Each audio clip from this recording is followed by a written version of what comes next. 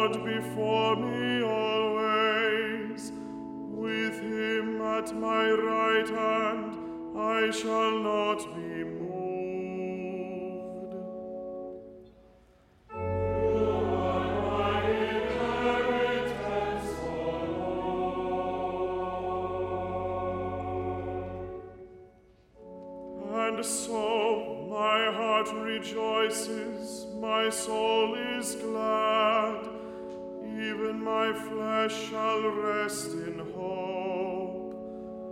For you will not abandon my soul to hell, nor let your Holy One see corruption.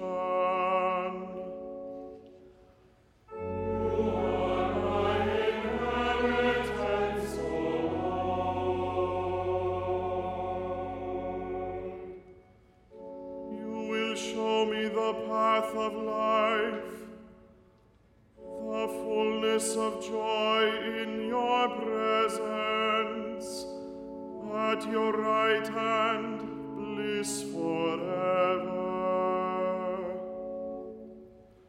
You are my inheritance, O Lord.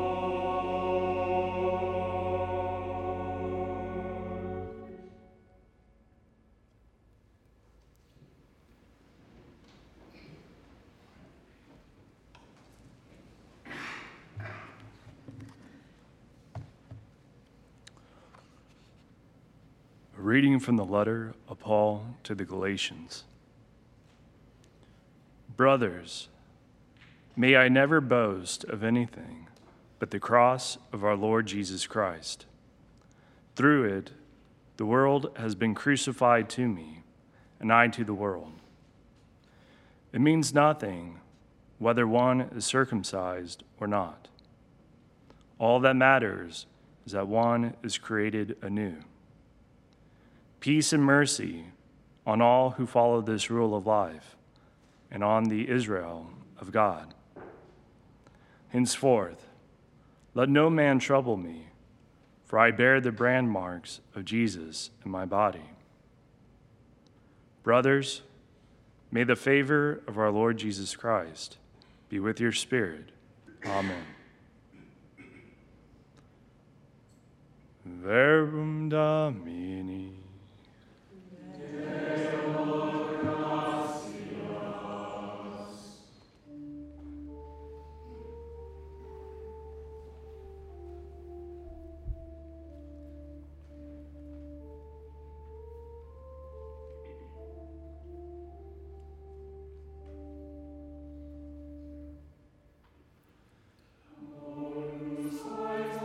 Sanctity is having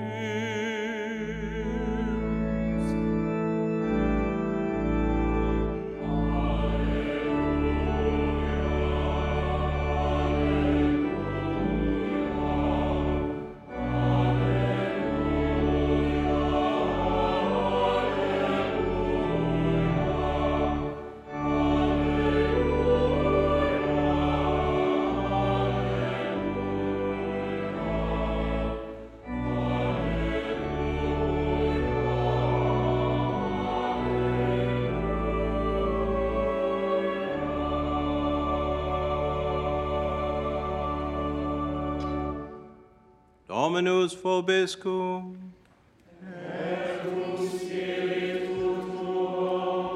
Lectio Sancti Evangelii secundum Mateo.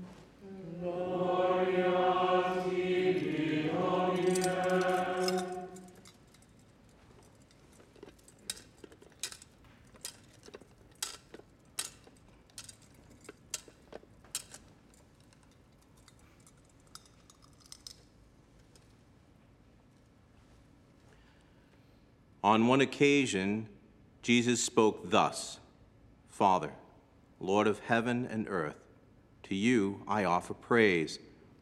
For what you have hidden from the learned and the clever, you have revealed to the merest children. Father, it is true, you have graciously willed it so. Everything has been given over to me by my Father. No one knows the Son but the Father, and no one knows the Father but the Son, and anyone to whom the Son wishes to reveal him. Come to me, all you who are weary and find life burdensome, and I will refresh you. Take my yoke upon your shoulders and learn from me, for I am gentle and humble of heart. Your souls will find rest, for my yoke is easy and my burden light. Verbum Domini.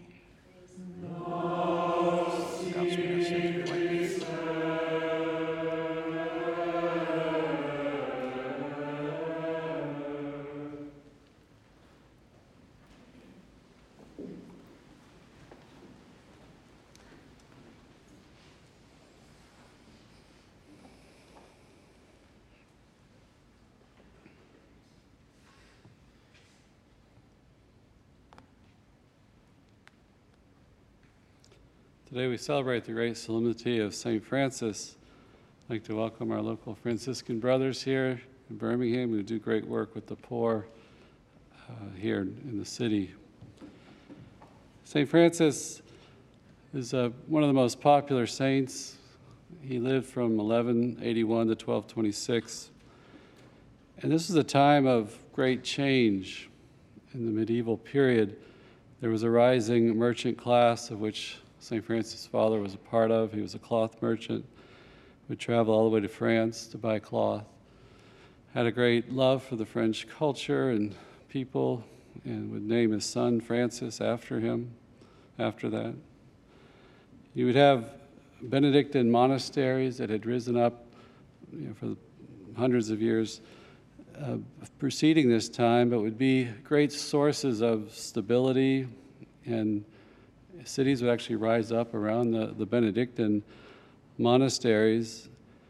But this time of change now there was greater travel because the Crusades had been going on, and they developed more of a road system to gather people, to gather them in a crusade and go to the Holy Land, gathering armies, created roads and allowed people to travel more. And there was also conflict between the papal cities, the imperial cities. Assisi was an imperial city, and there was lots of conflict between neighboring cities and even between the emperor, the kings of the time. So many people wanted freedom from the servitude of the feudal system. The rising merchant class gave them money. Coinage was developing and being used. Mercenary armies could now be formed, and the protection wasn't needed as much. So there's maybe at the time a greater yearning for freedom.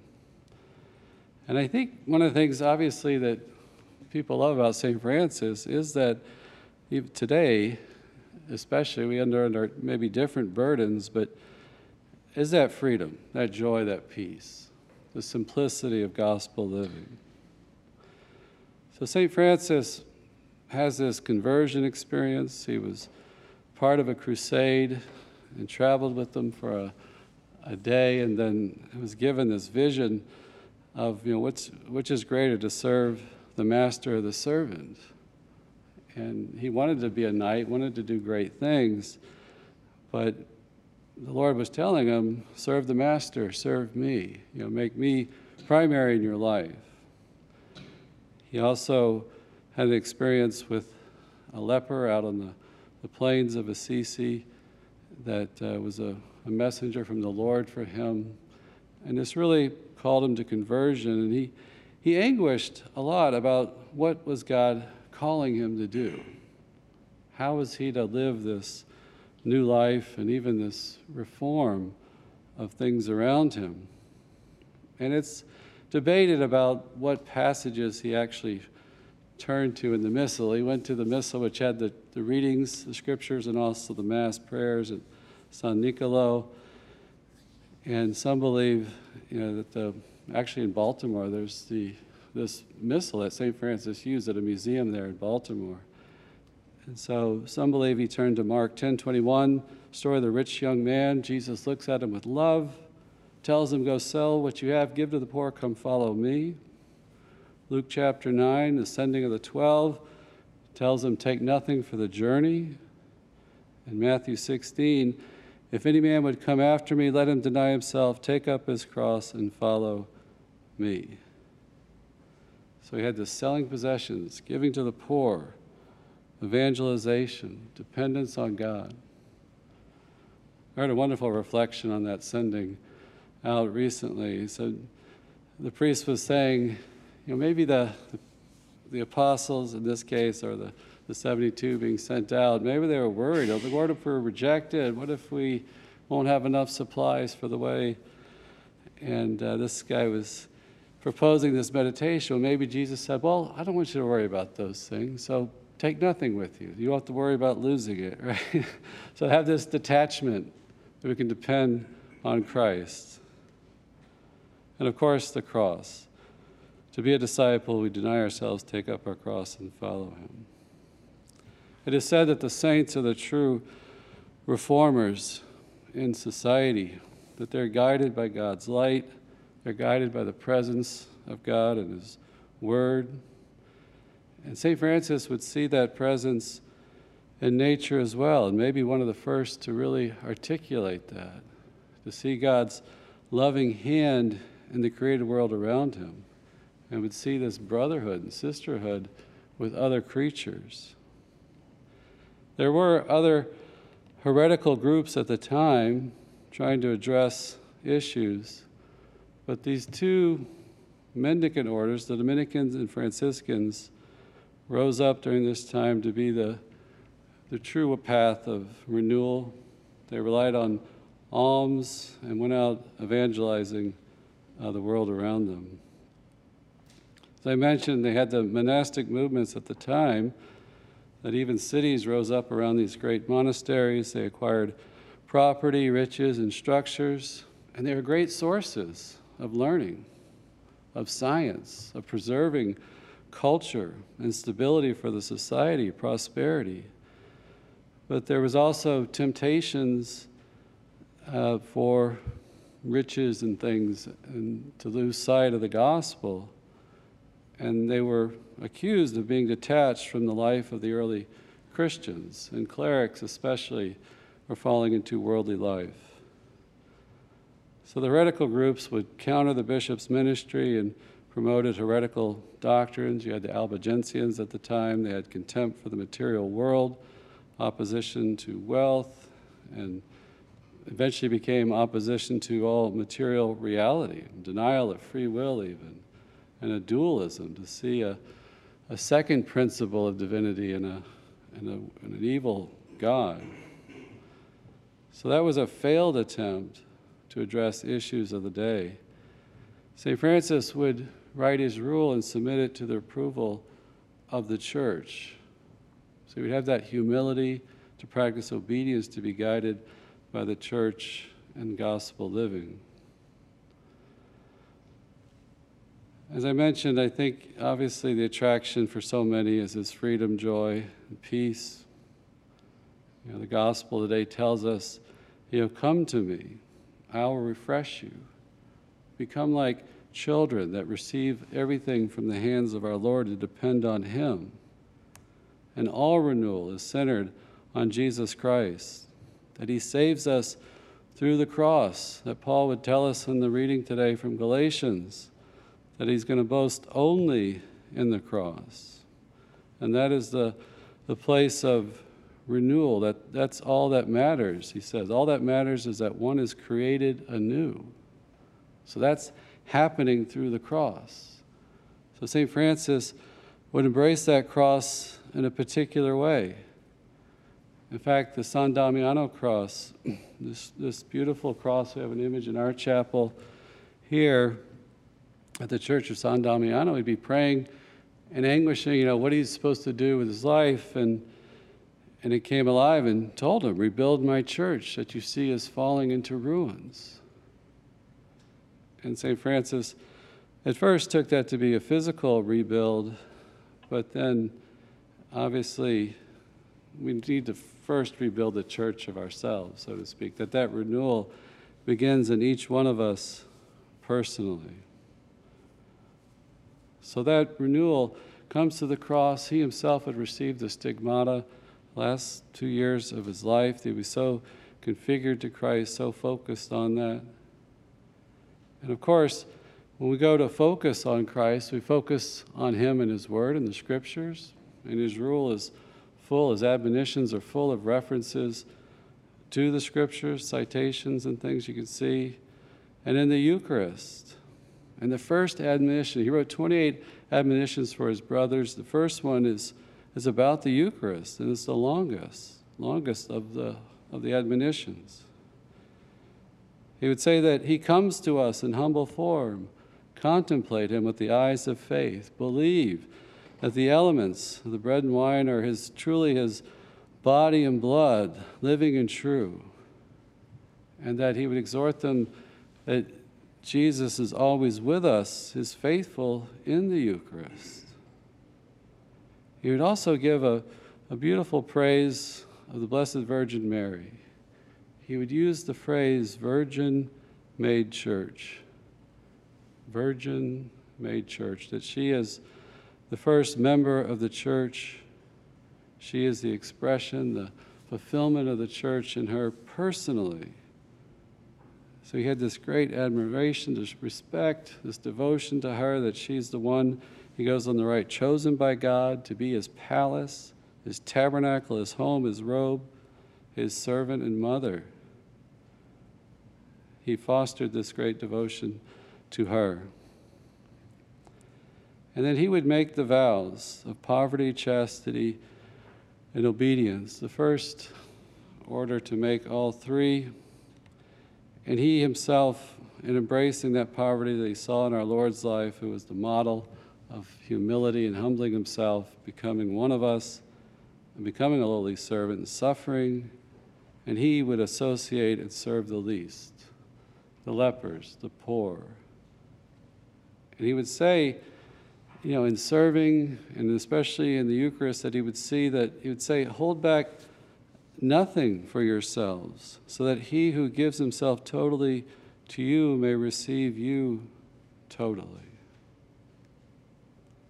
So this renewal in Francis and the order would have such an impact on society, on culture, on art, and to get to the essence of the gospel, following our Lord, building community and obedience. He would form a third order for the laity, that they were to live these counsels not as vows, as religious do, but to live that spirit of detachment, that purity of heart, to be humble and obedient, that is the true path of renewal.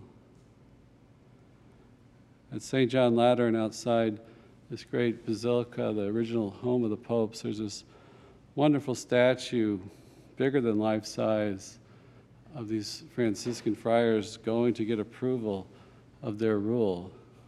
And it's quite a distance from Lateran, St. John Lateran, but it's close enough that you get the connection.